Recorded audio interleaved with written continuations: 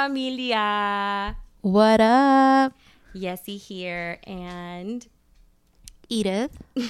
Sorry, it took a little while to respond back. Yeah, we got to get this down. We got to get the intros down, but we are starting off today. We just grabbed some crystals para quitar las malas vibras de aquí. La buena energía. Y atraer esa buena energía porque we need it, you know? So just remember, as we mentioned in our last episode, our first episode together, that there were some episodes that had gone out where Edith isn't included because she wasn't quite my co-host yet. So just remember that. This is one of those episodes with a good friend of ours. But before we get into that, Edith, how are you? I'm doing really good. Getting through, pushing through. Yeah. Making it through. Yeah. You had a rough day. Oh, rough day. It was ups and downs, but it was really great. Yeah. How are you feeling now? I'm feeling great. So I am officially a tia, which is the most beautiful thing ever. And I'm going to brag probably from here on out. You have bragging rights. That baby is such a cutie.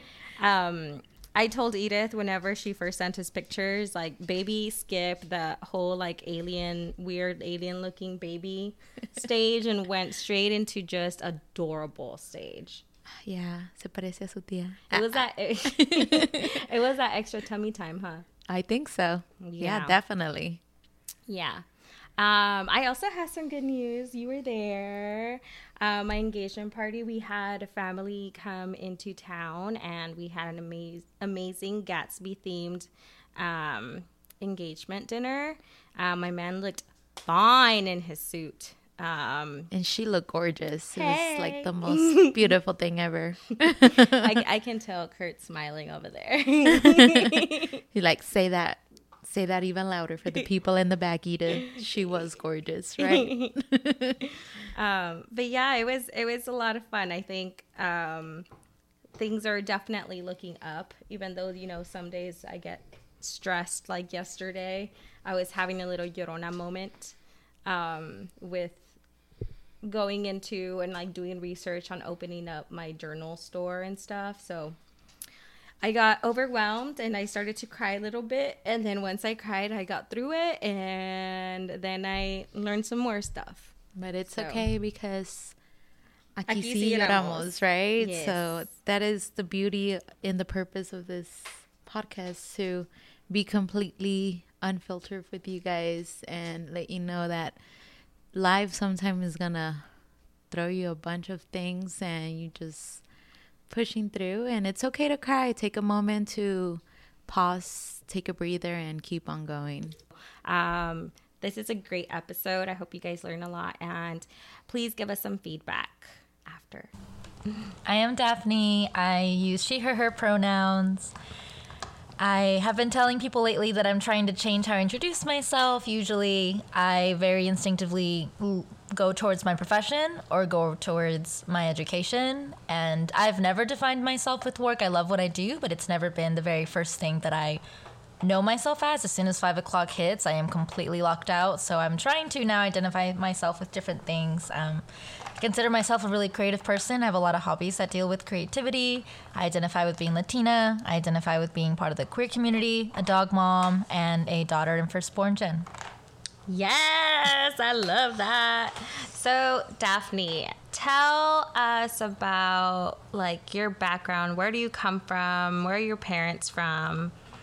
So I was born in El Paso, Texas, and that is right across the river from Juarez, Mexico. And from there, my family and my great-grandparents and their great-grandparents are all from Juarez as far as back that we can trace. I was born in El Paso, but I was raised in Juarez for the first 5 years of my life. My sister was born when I was about 4, so we are 3 years apart. And my dad knew from the moment that he proposed to my mom and they were starting to begin their life together that he wanted to move to the United States. Things in Juarez were getting very violent, and just not a place that he wanted to raise his kids and wanted to give them that opportunity, kind of a story that we might be familiar with. And he sought between Austin and Denver for some work opportunities, but his sister ended up moving to Austin, and so we immigrated to Austin. And for the first 6 months of my life, I remember living in a family of 20. There was a lot of us, a lot of cousins, a lot of tios. Wow. Everybody was there. There was like six pets. And our family unit lived in one room. I mean, it was just a lot of us that decided to take the plunge together, like half cousins and like distant relatives too. So I remember that. I remember just having a lot of fun. It was just a lot of people. But once we got our own apartment down on Riverside in Austin, I remember thinking, I knew we were away from Juarez, from my home. We were away from my grandma and like everybody. But at the same time, I thought it was just a different part of Mexico because we spoke Spanish everywhere we were. There was a huge influx of Latino immigrants and Latinx immigrants there in the Riverside area. We would walk to H-E-B. We would go to all the stores, and everybody spoke Spanish. So I didn't really understand that we had moved to a different country as a whole. And in my elementary school, it was also bilingual, so we spoke Spanish for most of it. And so that was my childhood upbringing, that I knew we were in a different country, but not really. But it wasn't until second grade when we moved to Round Rock, the suburb of Austin, that things definitely started changing. Yeah. And I was able to identify that we were, in fact, in the United States. Yeah. How was it like, I guess, like do you remember, like, the day or the conversation that maybe your parents had with you that you were moving, or? I don't remember the move from Mexico to the United States. I remember the move from what I thought was still Mexico, Riverside, to Round Rock, because that one, I was very comfortable. I had started school. I did kinder through almost all of second grade in my bilingual elementary school. But I do remember my dad saying, like, we've got a home. It's a lot bigger space because we were living in a really tiny apartment with a family of 5. So I remember him saying that we're going somewhere that's a little bit bigger and everyone's going to get, like their own room. I shared, almost our own room. I shared a room with my sister until I was like 15. But we were going to have just a lot more space, and we could get a dog, and it was going to be a new school. So I remember it sounding exciting. I was sad that we were leaving, but I didn't think that it would be that much drastically different. So it was an exciting thing until, first day of school and seeing how different the neighborhood was. Oh, okay. And how was it going into grade school in Round Rock when you realized that, oh snap, this isn't similar to Mexico anymore? I can't speak. Yeah. Or were you able to speak Spanish in the Round Rock? Not really. It was all English. There was no more bilingual like classes or anything. And my mother, I don't remember this memory, but my mom did say that the first day of second grade, I had come home crying my eyes out saying I wanted to go back. I wanted to go back to Sanchez. I didn't understand. Like, I'd started learning English. It was definitely a part of my vocabulary now, but at the same time, it was so fast, apparently, and it was just really hard. So that was definitely challenging, and I didn't think, though, that I was entirely too different until I would be pulled from class to do the exams and the tests. I was like pulled for the first 2 or 3 years in elementary school to do the statewide testing. Like I had to have a translator. And I would be paired with another student, like 2 or 3 other students, and I would wonder, like, why are we being taken pulled? out? Like, I knew that I spoke Spanish, but I remember just being, interested and just curious and not understanding why we were being pulled and why we couldn't do that in class, or why it was happening, like what made me so different there. And then the biggest actual culture shocks and just seeing the differences is we became really close friends with our front neighbors, and they were a white family from New York, but loved that we built such a close relationship with their kids. They also had 2 kids exactly our age, went to the same elementary school, and I noticed that they called their mom, but I called my mom mami. And so I called their mom, because I was like, that's interesting, that's weird, but okay, we called her mom too. I don't know if I thought that was her name or what, but it sounded like mommy. And their food was so different. A lot of ketchup, a lot of nuggets, and they weren't allowed to watch a lot of things, and we were allowed to watch a lot of things. So it was really interesting to see, like, for like through 2nd through 5th grade, being close with them and like running across the street and playing with them and just seeing how different our homes were. Still a lot of love. It was just different. Like when I had bad dreams, I would crawl into my parents' bed, and they would have bad dreams, and they'd have to just kind of deal with it. And I remember being like, what? Yeah, but it was different. I remember just the food being the most different part. I mean, my mom would spend hours and hours in the kitchen cooking. That didn't happen all the time over there. It was a lot of like eating out and things, which is, you know, fine, but it was just really different. For sure. That is different. But yeah. And like growing up, going from a place where you're able to speak Spanish all the time and, you know, in your bilingual school, and then going to Round Rock where you don't get to speak Spanish as much. How was it like making friends that you remember? I made one really close friend, and honestly, now that I think about this might be the first time I'm identifying why I would get so extremely attached to the friends that I made, because I would cling. There was a point, I had a friend that I had met in 3rd grade as soon as I got into elementary school, and she was my best friend all throughout 3rd, 4th, and 5th, and when we stopped being friends in 5th grade, I mean, I cried every day. I had to go to a counselor about it because we stopped being friends, and I was so attached to this person. I don't think I made a lot of close friends. I was just really attached to her. And it might have been something like that. And she wasn't Latina.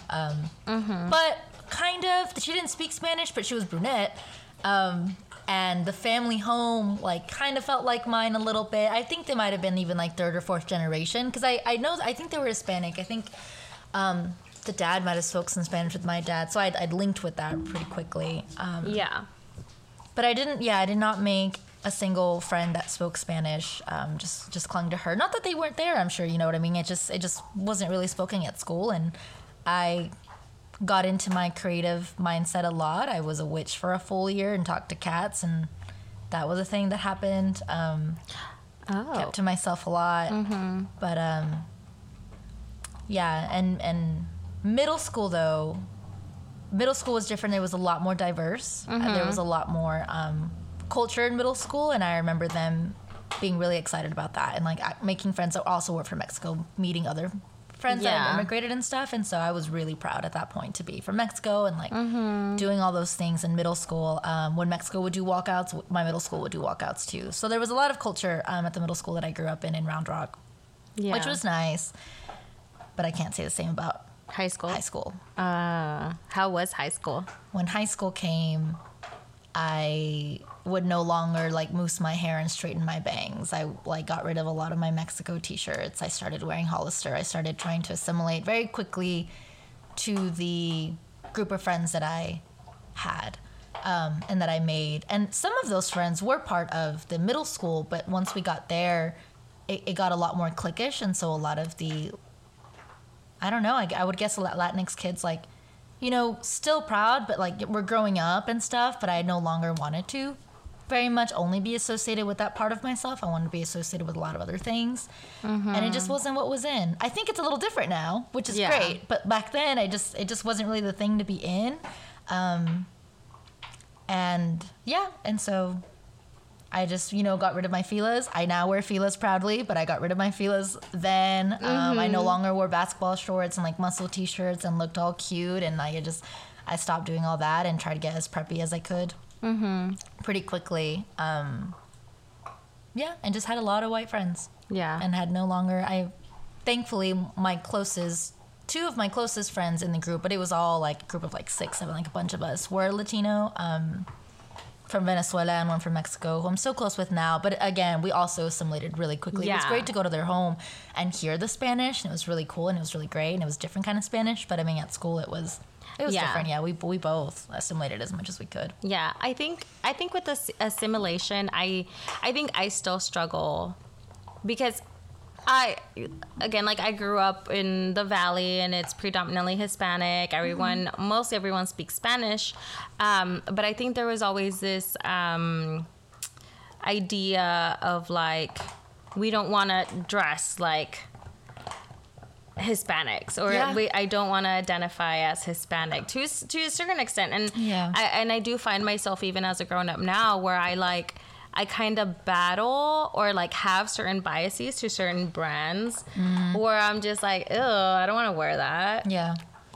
And it's not like, I don't, it's really weird, and I recognize it and I see it, and I'm just like, but why do I have that idea that Puma isn't like you know? Yeah. So it's really interesting how those internalized messages, even like in school, you just internalize them so much that you just kind of come up as biases when you get older. Yeah. So that leads us into being a firstborn in a family of immigrants coming into the U.S. What was that like with your siblings? And how do you think it affects you now? I've mentioned it to you before and like to friends. I'm definitely jokingly known as family therapist to my parents and to my siblings.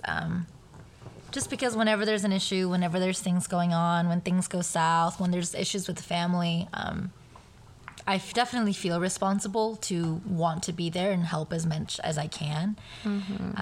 My siblings go to me just as much, if not more so, when it comes to stress, when it comes to emotional needs and things like that, and any kind of regulation and stuff. They come to me for that. So that's always been something, and not so much growing up when I was little, but now as an adult, like I am more a part of these adult conversations that my family members will have, like my parents with their siblings. You know, like when I was little, everything, my parents, thankfully, and I'm really grateful, have a very healthy, loving relationship. They've been married for about more than 20 years. But now that I'm older, like there's things that I see and I'm like, man, I wish I was still young enough not to know about all these, not to know about these problems we're having all of a sudden with my uncle or things like that. And now I'm part of those conversations. But as far as being just firstborn and older sibling, I feel a lot of anxiety when I know that they're having a hard time with things. I don't want them to suffer at all. I don't want my parents to suffer at all.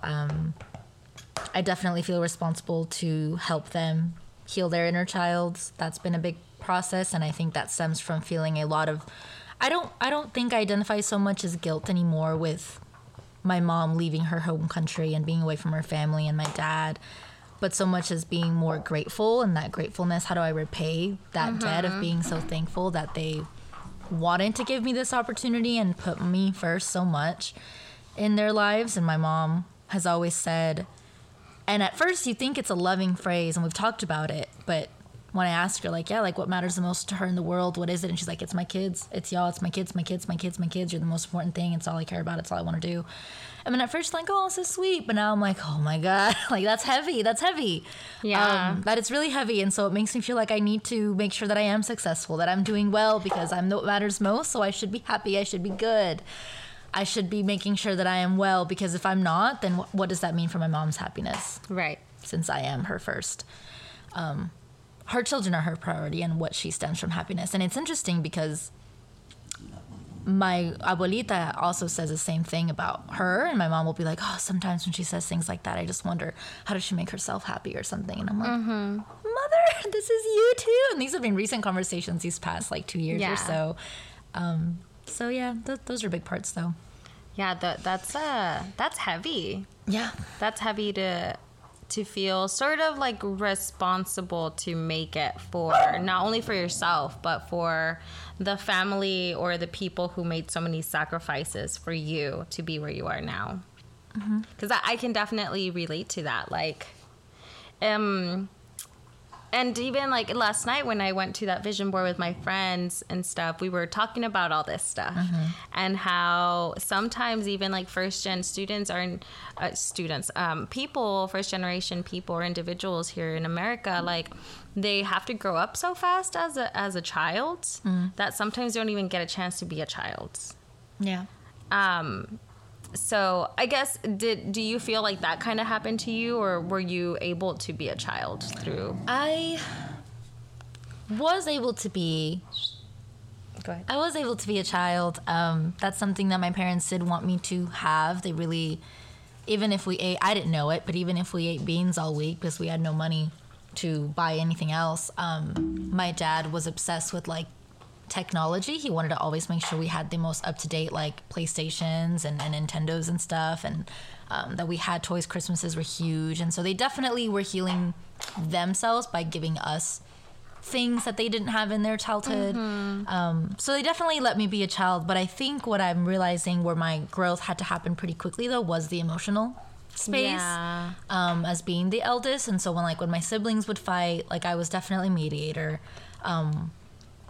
If I ever noticed my mom more like in high school and in college, like upset or having a hard time, like I definitely was mediator there too. Me and my dad he's in a much better place and now, but we definitely talked a lot about feminism and machismo and stuff like that, like in high school and sometimes even in middle school. Like he would say comments or little things like that. And so I feel like I definitely had to grow up faster in that emotional sense, I think, and just develop self-awareness pretty quickly and how to help them and how to help all of us grow and things like that, translating for my mom at any point that I could, and things like that. So I think I definitely had a childhood, but I definitely had to grow up in different ways. Yeah. Faster. Yeah.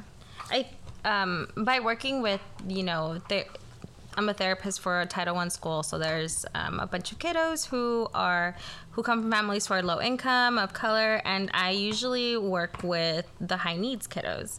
And sometimes I get those clients who are first generation, are the oldest, and a lot of times they feel very responsible to take care of others and their siblings and their parents and making sure that everyone else is okay.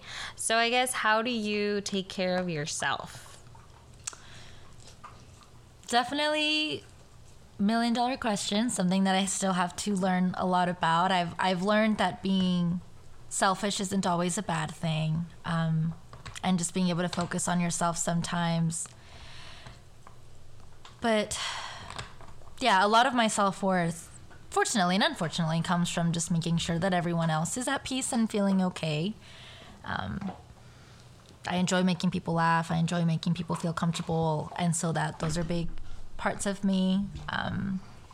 But focusing on me is just, my hobbies are a huge part for me. Being able to be creative, reading is huge for me. I read a lot. I draw as much as I can. I watch a lot of anime. That's always been a good form of escapism for me too. So making sure that I indulge in those has always been really helpful. I would say being a dog mom, but that's also taking care of someone else and making sure that he's happy all the time. But at the same time, that unconditional love he gives me is very comforting and very healing too. Yeah. But it's still a work in progress. It's definitely a work in progress because there's not many decisions that I make that I don't think about everyone else, especially my family and my parents, and things like that. So big that's decisions as well. Yeah. So I guess with that and wanting to take care, I feel like there's this unspoken message given to children. Sometimes even verbalized. Because with some of my kiddos, though, conversations that I have had are and even I've heard this in my own family where the oldest will be like, oh, well, you're the man of the house because your dad isn't out working, or you're the oldest, so you have to take care of everyone. Yeah. To kind of bring comfort and responsibility to children. But then it can turn into this very exhausting experience for them. So are there any messages growing up, whether they were verbalized or not verbalized, that maybe you have internalized now? So verbal and nonverbal messages. Or nonverbal messages that maybe you have internalized that might affect the way that you think about yourself or the world. Is it doing it? Yeah. Okay. Yeah, I see it. Okay. So verbal, what comes up for me a lot is I wasn't pushed too much to have the best of the best grades or anything. Thankfully, I know that's a thing for a lot of firstborn and just children in general, right? Identifying themselves with their academic things and how that translates to their life today. But a verbal message my mom did often say that did weigh heavily on me all the way up until college and now in some ways that we talk about is when I would come home and bring B's, that occasional C, maybe some low A's, my mom would be very shocked and very surprised because she would always say, we don't, thankfully they did not ask us to work. We didn't have part-time jobs. They really just wanted us to focus on school. That was our only job. She always said, school is your job. Your only priority should be school. And she would always say, I'm not pressuring you to be a straight-A student. I just want you to do well in school. That is all that I'm asking for you to do because I want you to always be better than us. I want you to be able to never be like your father and I. We don't want you to be like your father and I. And then when I was in college graduating, they were very thankful, like, oh, we're so glad, this will give you opportunities, that way you don't have to struggle. That's the word that she would say. Para que no batalles. You will never struggle like your dad and I. So you'll never struggle. And even now, like when I have a new job or go to a new apartment, like one of the compliments is like, oh, this looks so great, like it's so nice, you know, like now you won't struggle like your dad and I with this, or like if I enter a new relationship. Or oftentimes, like this year when I dated, I was dating actively this year, and there was a couple of people that were making good money, and I would share that with my parents and my mom, and she'd be like, oh, that's amazing, like you won't struggle like your dad and I, you know what I mean? Like at the end of the day, love is the most important thing, but that'd be great, you know, that you won't struggle like your dad and I. Like I've taken a pause from grad school, and they're okay with it, but I know that she has said often, like, oh, but you know, it'd be great for you to finish that so you don't struggle like your dad and I. And so that comment and that phrase has definitely made me feel like I don't know, I feel like there's a lot more value. I conflict with it because there was a relationship that I was in where we both were making about the same. The love was really strong, but oftentimes she'd be like, I'm glad that y'all are together, but I feel like y'all are going to struggle the way we did, like financially, when it came to things like that. And so it does add pressure. It adds pressure to wanting to try to do always better, like in some way, like just, you know, but it's hard to look back at my bachelor's degree and know that your bachelor's degree now doesn't give you the same economic benefits and opportunities as it did back then, right? And I can't buy a home as easily. And they understand that to an extent, but at the same time, I know they don't, and it's not disappointment, but it's definitely just like sadness of like, oh, like it might be that she's struggling like we are. And I am, and that's okay. You know, I'm in my 20s and I am struggling financially. I am struggling in my relationships and my own mental health and all these things. And I definitely put up face a lot more with them because I know, again, that comment that I'd mentioned earlier too about y'all are my priority or y'all are my happiness, and we just don't want y'all to struggle because we came to this country for you not to, right? We made all these sacrifices for you not to. Ponle esfuerzo, es que te tienes que esforzar, like that's a big one too. And so, yeah, I think it affects me because I realize I put a lot of face. I've been in this recent breakup for 2 weeks. Haven't talked to my mom about it yet because I know it's going to be kind of that kind of conversation again too. So that's a verbal one that's been given. And then the nonverbal ones, even though I've had these conversations with them, and very recently this last year about being the elder sister and having responsibilities that no one asked me to do. It's part of it. It's part of the deal. For example, my sister and I were like staying over a holiday at some point these past couple of years, and there's a guest room with a big queen bed and another guest room with a twin bed. She's the littlest and I'm the eldest, and I instinctively put my suitcases in the middle one with the twin bed. You know, I'm like, get ready to set up. And finally, because I've been more self-aware about this, I was like, wait, why don't I get the queen bed? No one told me that I don't get the queen bed. I put myself in the twin bed because I would want her to be comfortable. I wanted to be the most comfortable. And I came out and I was like, no, but it felt, I couldn't do it. I thought I was going to be able to do it, but I was like, but at least I now thought about it, which is a good step. But I was like, that was my room growing up, that bed. So I was like, it's fine. And I told my mom this a couple weeks after that. And she was like, I never asked you to do any of these things for your sisters. Like, why wouldn't you take that bed? And I was like, because you wouldn't, Mom, either. That's the thing. You also wouldn't. There's so much sacrificial acts that she does. She feels like even if she's down, even if she's sick, even if she's tired, she's gonna get up and cook. Or like if we enter somewhere and there's a raggedy old couch and a bed on the ground, like she's gonna take that raggedy old bed, right? And it takes a lot for me to be like, no, you take the comfortable spot, or like, no, please let me pick you up from work today. It's okay. You don't have to call in. So there's that. But at the same time, I've broken, hopefully, some generational traumas, but that is still one that I'm having to work towards because I do the same thing for my siblings. And that's sometimes my partners. But ironically, I think in my relationships, I've taken a really self-centered approach, I think, as a way of healing. And I've realized that I am la toxica at times in my relationships. And I'm wondering if it's just such a complete opposite spectrum of like, oh, I can be tended to, I can be catered to, and I don't always cater as much to my partners as I do. And I think it's because my tank is full and being elsewhere, that in my relationships I've noticed given in my 100% all and selflessness in them, I think, because I'm pretty worn out. Yeah, no, I definitely understand that. I have this theory, I guess, or idea that usually when you're first generation and you go to college, you start to learn so many things about yourself, and you start to learn that the things that you may have gone through when you were a child those things have affected you as you grow up, and in a deeper sense that maybe your parents even acknowledge or even know or are aware of.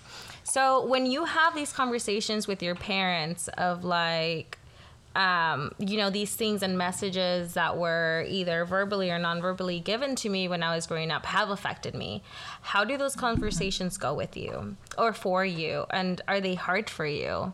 Because in my experience, like, there was a lot of non-verbal messages given to me and verbal ones as I was growing up from my parents, like, and these really affected me, and they're not in a sense of like responsibility. It was more of the attachment based messages. So like, for example, with my mom, it was a lot of the messages of like, I prioritize my relationship. You can't, or if you show emotion, it's not that big of a deal for you to show emotion. So I've always been that baby crier as well, and that like, exagerada or dramática, and I've always been told to like not cry. And so now I find those things to be like a big trigger for me. So whenever I try to have those conversations with my mom, there's a lot of guilt in her. So I'm wondering if, like, how do those conversations go for you with your parents? Yeah. Do you remember the first time that I stood up to my parents and started kind of challenging ideas and talking about like our past and things? And it was when I graduated college. I knew that I would probably go before the year ended. I assumed that I would be going back home for maybe a couple months and, save and like look for jobs and things like that. Like that was in my plan. I hadn't talked about it with my parents, but it's what I assumed that I would be doing. It seemed like the best step, but this was like April. There was still 2.5 months left. So I was still kind of thinking about options. Some of my friends were talking about moving, like all these things were happening. And my parents had called and had said like, hey, like just let us know when you're ready. We can get like the U-Haul ordered and get you back home and things like that. And I remember being very, very upset with that comment because it wasn't a conversation. It wasn't a question. It was an automatic like assumption that I was going back home. And I remember saying like, whoa, I never said, that's definitely an option. I would, I can come back home, but I'm also just thinking about other things that might also work out for me. And they were very shocked about that. And they definitely were like, what would you do, though? I don't understand. Like, where else would you go? It's not like you, and like, yeah. And so that was very shocking to them. And they definitely were shocked by that. And so I went a complete 360 or 180, I guess, and decided to move to Milwaukee, which was out of state. Because they didn't think that I could. They didn't have to say it. I just felt it. Despite us having a really good, loving relationship, I could tell. But I didn't think that I could do anything but go back home and save. Like, my dad just thought it was irresponsible for me not to go back home and save and look for jobs and all these things and things like that. But I could also tell there was a lot of love and they were missing me. It's been 4 years. It was a long time for them, for sure. And it was hard. They also wanted me to go somewhere that was less than an hour away. Me going 3 hours was also me fighting that. And so I decided to move to Milwaukee, and my dad definitely threatened me with a lot of things of like, we're not going to help you pay for your car anymore. We're going to not help you with your credit cards. We're not going to, if any like bills come up or things come up, like you're on your own. If this is what you want, you're on your own. And that scare tactic didn't work. Thankfully it did. I mean, it was kind of working, but I still was like, well, okay, I'm going. And I went. And I moved to Milwaukee. So yeah. And went with my friend because he was going for grad school, and he was the one that randomly was like, you don't want to just go with me on a limb? And at the time I was like, no. But then when all that happened, I was like, I guess I'm going. And I did. Oh, man. And my parents and I had a pretty, for the first time in my life, tough relationship. We didn't talk as much, and I talked to them almost every other day. So that was definitely different. And I finally was able to be like, I think we need to have a conversation. Actually, I think it went unsaid. I think it went unsaid until the end of the year again. Like, we had an okay relationship. We chatted, we talked to just kind of go back to normal. But it happened again. With Milwaukee ended, they had called and were like, when do you need help moving back in? And I was like, God damn it. Did this not, like, do I need to move out of the country now to show that, like, I can do this? I can do this. Yeah. But I did. I finally said, I know y'all have never said this, but again, like, the reason I did this was because y'all made it sound like I couldn't.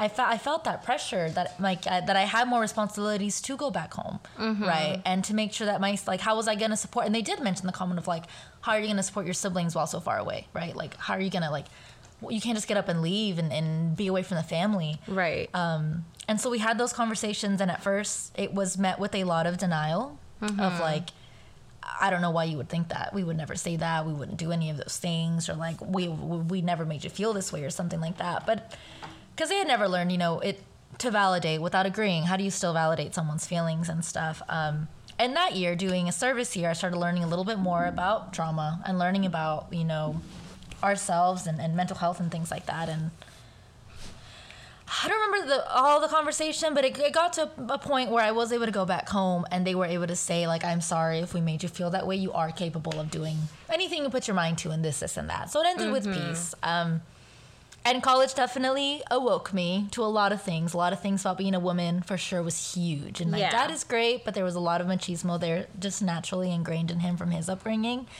And so I don't think living together was a lot different, because seeing movies was different. Talking about issues was different. Talking about politics was different.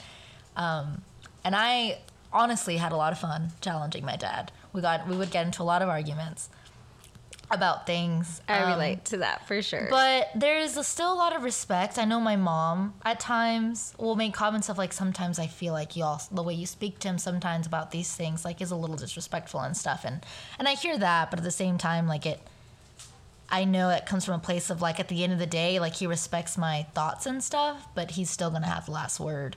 That was a big thing for a while.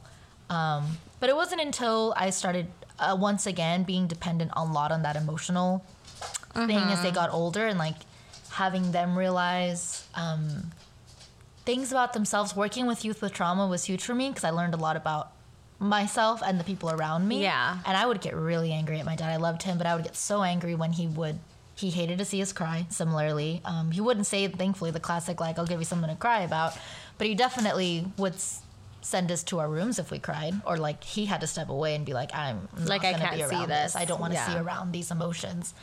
And once I learned about my kids and would share stories, like, both my parents were very curious about their behaviors and how I would work with them.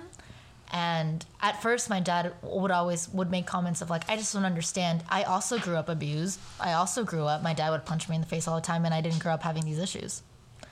And so I was like, yeah, we can talk about that a little bit more. And so I think I'm sorry. I just every time, because I do hear that, I hear it all the time, like, a meeting with kiddos that are in elementary and stuff. I also get that the usual, well, I grew up with that, and I'm like, yeah, well, are you able to express your emotions in a healthy way, or are you only comfortable feeling angry? Exactly. And so it took, it's not like it was a one conversation kind of thing. It took years of us having conversations about me sharing what some of my kids have gone through, sharing my own personal growth and the things that I'm understanding about myself. Just them hearing me talk about myself and, like, oh, this is why I'm actually such a hypochondriac. This is why I'm so sensitive about this thing. Like, I think them seeing my growth helped a lot, and me just sharing with the intention, of course, of having them become more self-aware. And before I knew it, my dad would say things of, like, I should talk to a shrink, huh? He calls all therapists shrinks. Because he'll be like, is that why, Daphne? Sometimes I feel like things you say, I think do make sense. Because I don't know why I get so uncomfortable seeing your mom cry, and it makes me so sad. And you know what I mean? Like, it started happening with me just being able to speak about these things more. They started mirroring some of that. And my mom, was able to share a childhood trauma with me that she had never shared with anybody before. And I had to sit with that and finally tell her that, like, there's only so much of that I can hear, because that it's really heavy. And I had to I was in therapy at the time and had to talk to my therapist about, like, feeling so guilty that she came up to me with these things, and it was just honestly too much to bear. And that was the first time that I felt really selfish to be able to tell her, like, Mom, thank you so much for sharing this. And I helped her, like, the first 2 conversations, but in the third one I was like, I can connect you with someone, but I can't. Like, as your daughter, this is really heavy and this is really hard, and it's a lot for me. It's a lot for me to carry and try to help you with this process. And that was huge. But again, opening the doors. And then lastly, I think the biggest game changer into them being able to talk and have these conversations, learn about themselves. And my sister's comfortable with me sharing. My youngest sister is transgender. And when she came out 3.5 years ago, time goes by fast, the pandemic, I think 3.5 years ago, I sat my parents down and told them, I'm so sorry, you will not, let me speak for like an hour here about this. And I think them seeing that and how much grace I think that conversation was, and how well-intentioned it was despite everything that they had to unlearn, was huge, because their love for their kid did overcome like a lot of uncomfortability and a lot of questions. And them learning more about the queer community has also opened doors for them to learn about everything, about themselves, about their culture, about machismo, about, a lot of things. And so them having to overcome and change their brain wiring from things that they've known from they were little. And they said that. They were like, we don't know where to start here, but we want to. Yeah. We have to do this. That is amazing to hear, to know that, your parents were so like open-minded about like, okay, these are children. They feel very passionately, and they identify or are this way, and we need to understand and accommodate to who they are, because that's who they are. So I think that's amazing. And the fact that they aren't, prideful in the sense of like, well, that's not how I raised you. Right. And they had comments, but they had them for me, and I told them they were for me. And if they had any, and again, taking that responsibility there, and it was a heavy year, but I'm like, if y'all have questions and y'all think y'all are confused about, and y'all are frustrated, or y'all just want to just tell me, and we'll have to go through it. And there was a lot of hurtful things, but I think the conversations go well because it's helped a lot for me to learn about my own traumas and just learning about trauma in general, to understand them and not be angry with them, not be upset with them. It doesn't make it okay sometimes, right? The things that are said, if my feelings are hurt or arguments happen, but I don't take it personally. You know what I mean? And I know that they have work to do that they've not done. Yeah. And we're always growing. Yeah. That's, wow. You are such a big, like, part of, like, your family. That's amazing. Yeah. And also, like, that's a lot of responsibility. Yeah. Yeah. I did have another question. I think this has more to do with, like, actually, I don't think I have another question. But I guess, how did you, because we have started to share with each other like memes and videos of like being the first generation that like not necessarily fixes a generational trauma, but like we are, I think, actively trying to teach our families more about how the trauma from previous generations do affect us up until now. Because, and this is something that I kind of wanted to bring up as you were talking about your mom and the trauma that she shared with you, is like, I think maybe to a certain extent, partially, like it's hard for us to hear, not only because we have love for them, but like in a sense, genetically, we also suffered that trauma. Yes. Because, like with women, like even in conception, and when we start to, I don't know, look like little aliens in the bellies and stuff, we already have the ovaries. Yeah. And so that's like, my grandma had my mom's ovaries in her had my mom. She had her ovaries and my mom's ovaries, and in turn had mine. So even like the shit that my grandma has gone through has been passed down to me, which to a certain extent, maybe that's why I'm like more anxious, or I have certain things that in me, or characteristics in me that have been passed down through them.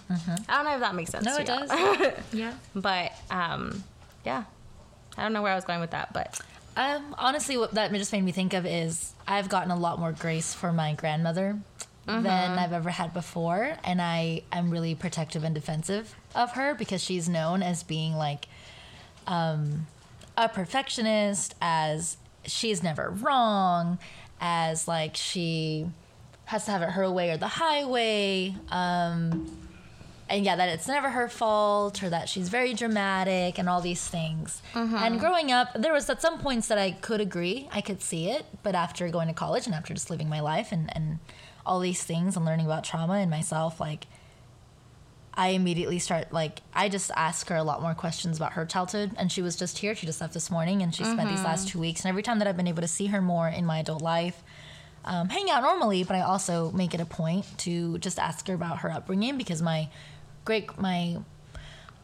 very recently, my mom's dad, which was her, my grandma's ex-husband, both my grandparents are divorced, passed away, and they were giving my grandma a lot of grief over how she was grieving. And sometimes the comments that she would make about, like, things that definitely could feel insensitive, and it doesn't make it right, but my brain immediately goes to, like, why is she grieving this way? You know, like, what is going on? Because my mom was pretty upset and, like, and things like that. But the thing is, like, I look at it and, like, my grandpa was wonderful, and he was a great grandpa, and he was a great dad, but they didn't have a healthy relationship. It was very unhealthy. It was very toxic. They got divorced as soon as the kids were able to be on their own. Like, okay, I'm not even actually legally divorced. You know, they were just like, now you get to live in that house and I live in this house. They were still amicable, but it was better to be separately. Wonderful grandpa, but also had a lot of substance abuse and things like that. And that's not something that goes away. And, like, she had to grieve differently. She definitely was sad, but I just felt myself very protective of her because the whole family was judging her over it. Little things that she'll say and things like that. My mom will make comments. And she loves her mom, but she'll definitely make very annoyed comments, and then I just have to bring up to her, like, well, remember, I've learned this about her now. I've learned this about how she was raised, and we've learned this about this. Like, there's reasons for the way she is, the way that she is. She had a hard upbringing as well. And her mom, she felt that she was never going to be good enough for her mom. That's the main core of my grandma, is that there was nothing that she could do that would be good enough for her mother. And things like that. And my mom is like, but my mom will say, like, my grandma, her mother, right? Like, it is the sweetest person. I just don't understand why she would ever think that. Like, she would never say that. Like, she was so sweet. I'm like, again, that's your grandma. That's her mother. It's just completely different. And my mom jokes around all the time when she'll start going off about something or a tangent. And then she's like, I should have done this in a different room because you're about to make me feel bad because we can't ever be, you know, things like that. Because she knows that I'm going to be like, well, let's think a little bit more deep about this. I think back on that, like, the different generations in our pasts, and how they all were fighting to kind of cover certain needs. So, you know, like, as humans, we have various different needs. It's not just the basic needs, which are food, water, clothing, and, like, a roof. It's also emotional needs, mental needs. We also have spiritual needs, and we have some physical needs and sexual needs as well, you know, that need to be covered for us to be able to survive as humans and be able to have a fully developed brain for it to be, like, everything good, right? And it's so interesting because whenever I talk to my family about, and I've heard this too with other families, about, like, how I'm struggling emotionally and this and that. And it's like, well, I don't understand why, if, like, you have a roof over your head. Right. You had it way better than we had.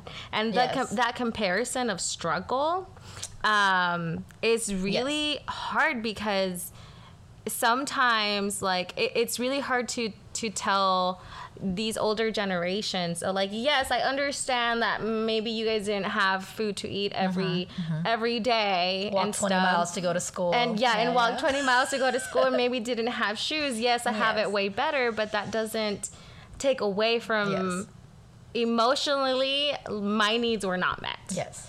So it's really interesting. Did your parents, as you were like having these conversations with them, ever share that with you, or and in the tell you beginning, that? yes, my dad will sometimes, but I can tell that it's almost a defense mechanism, because he doesn't do it as much. But when he feels a bit more uncomfortable or there's things going on, it's his way of, it is coming from a good place, unfortunately. Like if my dad has mentioned it before, like if I'm upset or I'm talking about, now it's better, but for sure years ago when I would bring up mental health and things like that, or like that I'm feeling kind of depressed or I'm feeling anxious, they'd be like, what do you have to be depressed about? What do you mean? You know, like I just don't understand. And it hurts, because it is invalidating. But at the same time, I know, and when he would make comments of like, I mean, when I used to get beat up, when I used to be a cholo, like you never saw me depressed, you never saw me cry, all these things. I know that's a way of him telling himself too, like, I don't know how to describe it, but I feel like it's a way that he tells himself, it's okay, you got through that, and it's fine. Like, I feel like it's a way of self-soothing, and it's also a way to try to let me know you are okay. Like, you know what I mean? Instead of being like, that does sound good, but like, let's think about things that we're grateful for. You know what I mean? Like, things like that. Because I know that's where it's coming from, too. Yeah. It's like, no, let's really think about things. And that is an activity in a practice, but they just don't know how to sit with uncomfortable feelings and sit with sadness and sit with anger. It's really hard for them. And I mean, I think it happened a lot more at first when I would bring up things and I'd bring up stuff like that. And my mom, thankfully, never really did it. But again, me just speaking so much about the kids that I worked with and myself, and talking so much about, before I even brought it up to them, I talked about other people a little bit more, about like, you know, I really work on teaching my kids that like sometimes losing your favorite stuffed animal is almost the same feeling as like a rainy day for another kid. Like, you just can't compare two sadnesses. Like, it's all valid. And I am guilty at sometimes feeling sad, but being like, oh, but at least like at least I ate today or something. But again, that's invalidating. It's not me sitting with that emotion. It's a way for me to be like, I don't want to feel it. I should be happy because of this. I shouldn't feel that. I should be happy because of this. And so it's a self-soothing thing. So I know my dad's doing it to self-soothe himself, because he just doesn't know any other way. Yeah. I gotta say, like, I learned a lot from, like, I guess, like, that perspective of, like, not, I guess, taking it personally, because I think, like, to some extent, like, I still personally struggle with, like, trying to educate my family, but I also can get so triggered sometimes. Like, even right now, I haven't met with my therapist in a while, and I know that I need to get back into it, but it can just be so hard to just like be so empathetic when that like need strikes. And I find that this happens a lot even during holidays, I guess, because that's when the whole family gets together, everyone gets triggered by everyone. And then all these old like family dynamics start to come into play.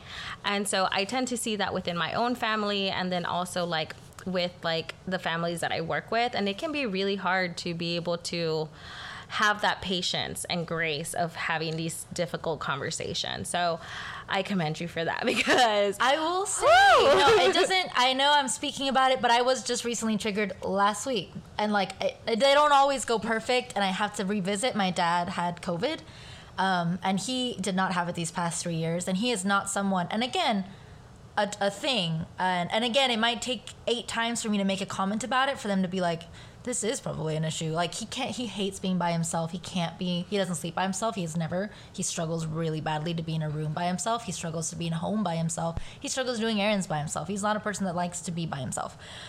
So COVID, he got sick, and so he has to be quarantined. He did well the first 2 or 3 days because he was feeling rough.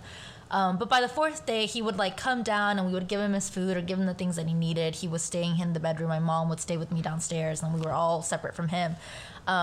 But there was a point in one of the days last week that he was coming down a lot with his mask, but he would come peer over the TV and like chitter-chatter. And I was saying it throughout the day, like, Dad, love you, but get on up, like my abuelita's here, like come on, and I would shoo him jokingly all day.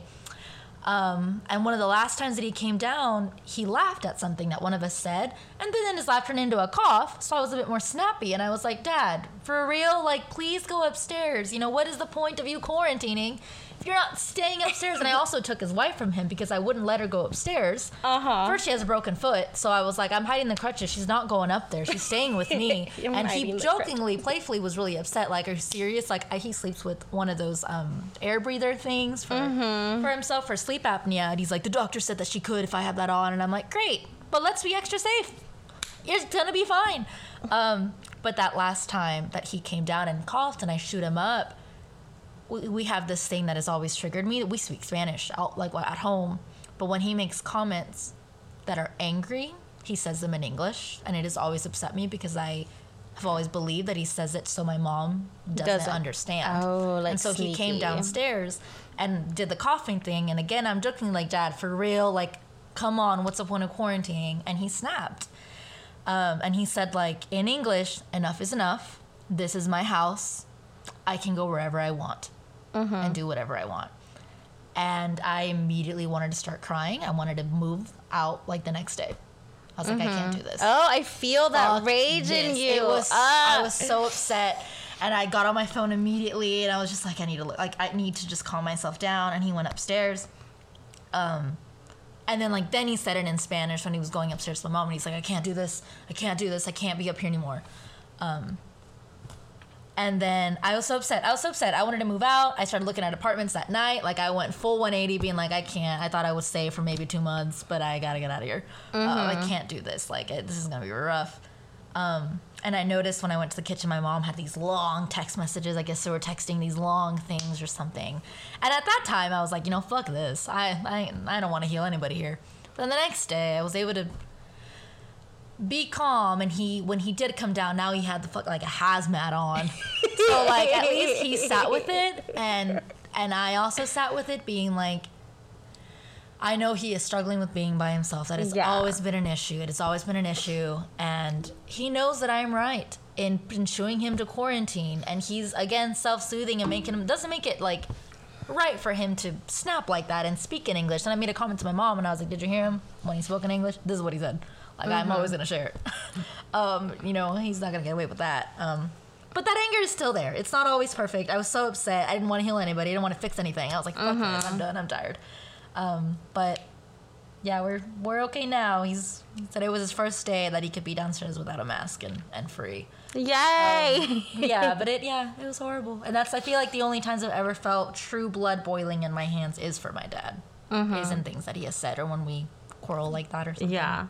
Does that happen often where you guys, like, bump heads a lot? Not as much as it used to, but I'd say a couple times a year, especially when I live there. It's best, obviously, to have, like, your space from your family, but not as much as it used to. We're able to have more healthier arguments and stuff. But yeah, I think one of the things that I've noticed with my family is when it's like conversations that we have that have just started randomly, like if we're driving in the car, for like, those are better taken from to my family. Whereas, like, if it's something that triggers me, because I also get very big emotional responses, especially for my family. Like, a stranger can yell at me in the street, but if my brother yells at me or like switches up his tone at me, or my mom switches up her tone with me, I'm like in tears. And so it's really interesting to see, like, the different buttons that various people can push and how they affect you. So but I think this is a really great spot to close our session, our podcast episode, not session. That's the therapy part in me. But I am so grateful that I was able to interview you, because not only did I learn more about my dear friend Dafne, but also kind of get more of a perspective of how your life was as first generation and being firstborn. Yeah, no, thank you so much. Thank you for the opportunity. Yeah. So is there anything that you would like to plug? Unfortunately, no. So that gives me an idea that one day I could plug something. So that's great. No, you don't have your gaming channel anymore? I don't anymore. That was a huge pandemic hobby, and then I started grad school, and then they both are gone. So we'll get one back up eventually. Okay. Well, all right. Well, you guys should still check her out. Her Instagram. It's always full of mystical creatures. I love your drawing. I'll post my art there, and I'm hoping to post more this year. So if you'd like to see some more, Sailor Daf is the Instagram account. And yes. It'll be there. Are you still doing a lot of the cosplay? I would like to. This is my comeback year for that. Woo! So yes. I love them. You do such great costumes. It's another area of creativity, for sure. Yeah. All right. Well, thanks again. Yeah, thank you. Thank you guys for listening. We hope that you enjoyed it. Make sure that you listen to us in our next episode coming up in 2 weeks. Yes, and make sure you follow us on Twitter at LPC_pod, on Instagram at Llorona Pero Chingona Pod, and make sure you send us any emails of feedback, anecdotes, any advice. You caught your man cheating, girl, send that. Mándalo. We will give you some advice. Everything. You can send all that chisme at lloronaperochingonapod@gmail.com. Bye. Bye.